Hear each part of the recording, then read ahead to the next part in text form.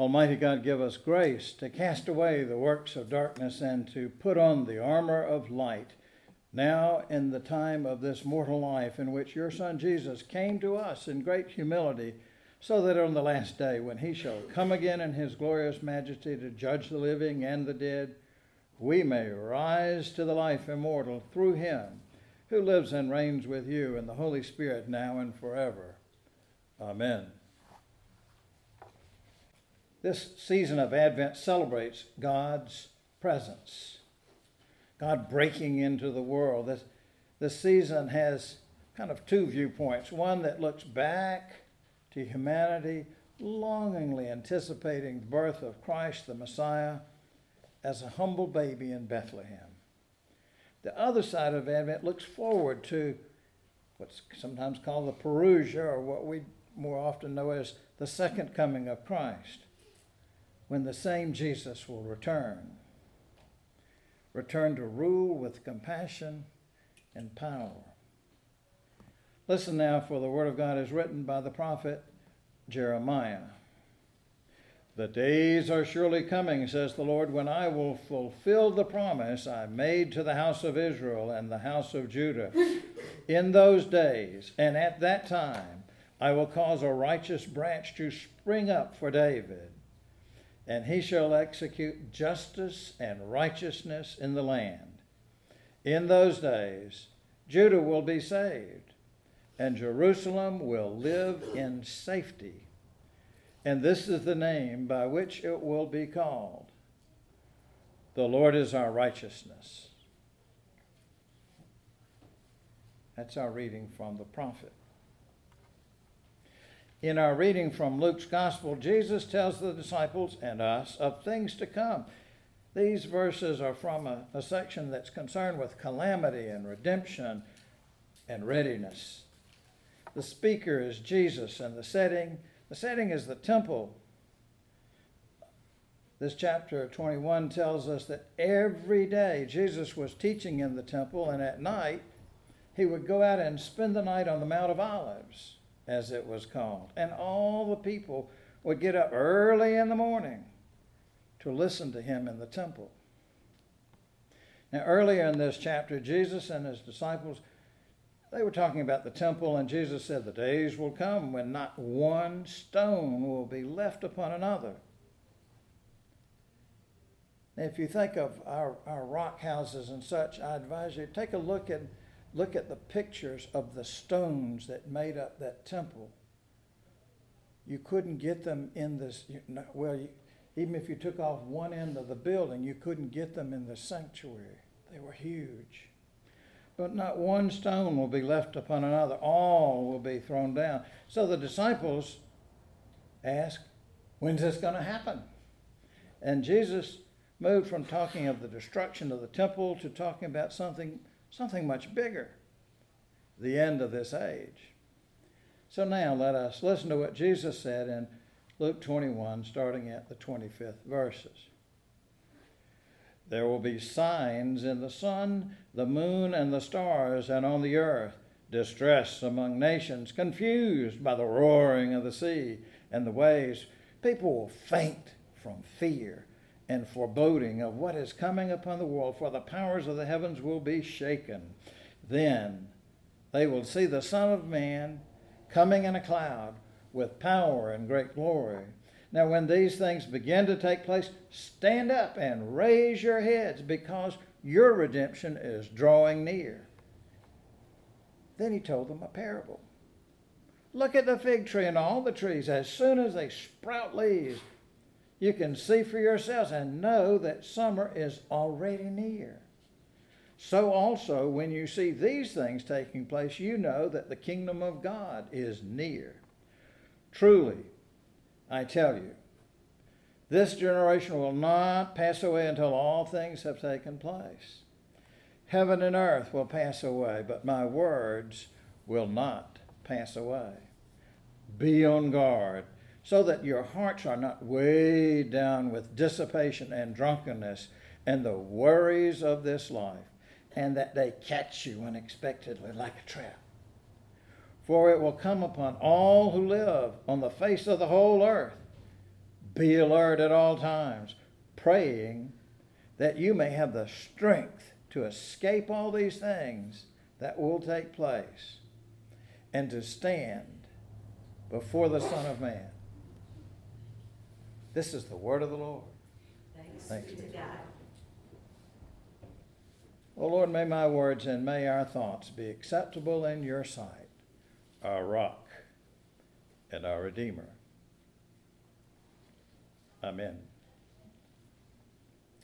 Do you have the strength to escape and to stand before Jesus Christ? Well, before we get to those questions, I have a little confession.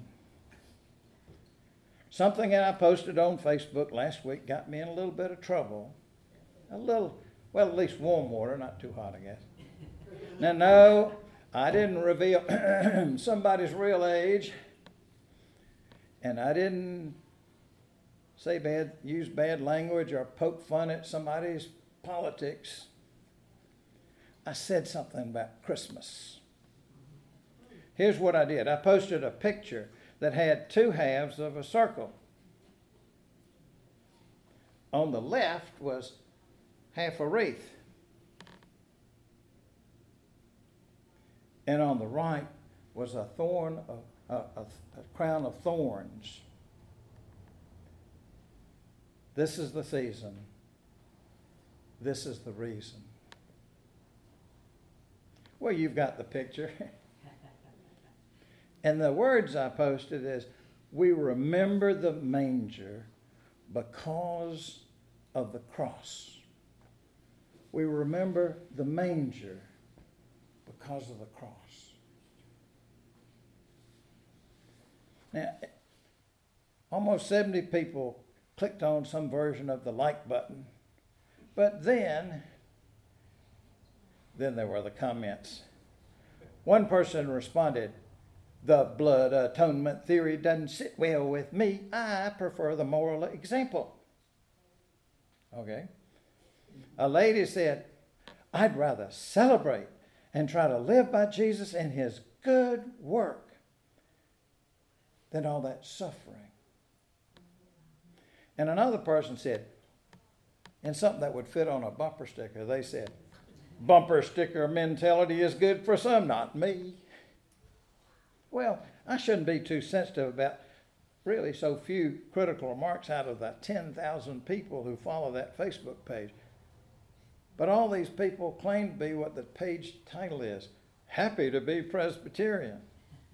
There's a lot of not happy gets posted, I guess. Well, and yet they're happy to be Presbyterian and have Reformed doctrine and all that, and yet they just want the happy parts of the Jesus story. It's kind of like some of the commercial music I've heard, and yeah, you have too. I heard one last week that had the first part, "Joy to the world." But they wanted to leave off the next line, "The Lord is come." They want what the theologian Dietrich Bonhoeffer might call cheap grace. Well, you and I, we can be like that too. Like the world around us, we're ready for Christmas, but we're not so big on Advent. After all, it's a time of waiting, and who likes to wait? And yet, in its wisdom, the church has structured the church year by having a season of waiting come before the two most important days in the church calendar, Christmas and Easter. And by the way, both those times of waiting, those times of preparation, both of them have that same liturgical color, purple, to remind us that those both Lent and Advent are similar in that they are times of waiting and preparation. So the other thing that the church does on this first Sunday of Advent, they set before us scripture readings, not about Mary and Joseph preparing a nursery and choosing a stroller and maybe a daycare center. None of that. Not about making a donkey journey into Bethlehem. Not about having to camp out in a barn with animals. No, what we have here are some words from the prophet Jeremiah and then from Jesus.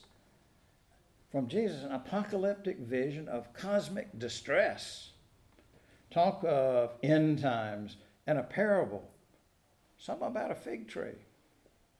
Well, let's look closer at the two parts of our reading from Luke, in which Jesus is responding to a question that disciples had asked earlier and that we ask today. Teacher, when will this be, and what will be the sign that's about to take place? The first 4 verses we read from Luke speak of heavenly signs and earthly trauma in anticipation of the coming of the Son of Man, that is Jesus. The signs include the notions and tumult of people fainting from fear and foreboding. It's a scary time, a dangerous time, a time of fear and trembling, a time of things to escape. And yet Jesus does not say, fall down and beg for mercy. He does not say, quake with fear of terrifying events. No, he says, when these things begin to happen, stand up. Raise your heads, because your redemption is drawing near. Now, basic to our human condition is that you and I, we're in bondage to. We're slaves to sin, and we're unable to save ourselves. It's not possible. As Paul wrote in Romans 3, since we have all sinned and all fall short of the glory of God, we are now justified by his grace as a gift through the redemption that is in Christ Jesus. We do not need to cower in fear. We can have confidence. We can stand up and raise our heads.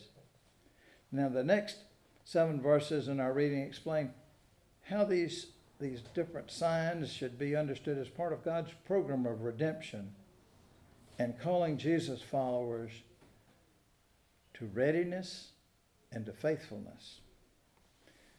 These verses point to 2 conclusions. First, you can trust in God. And second, because we trust God, we are to be faithful no matter what.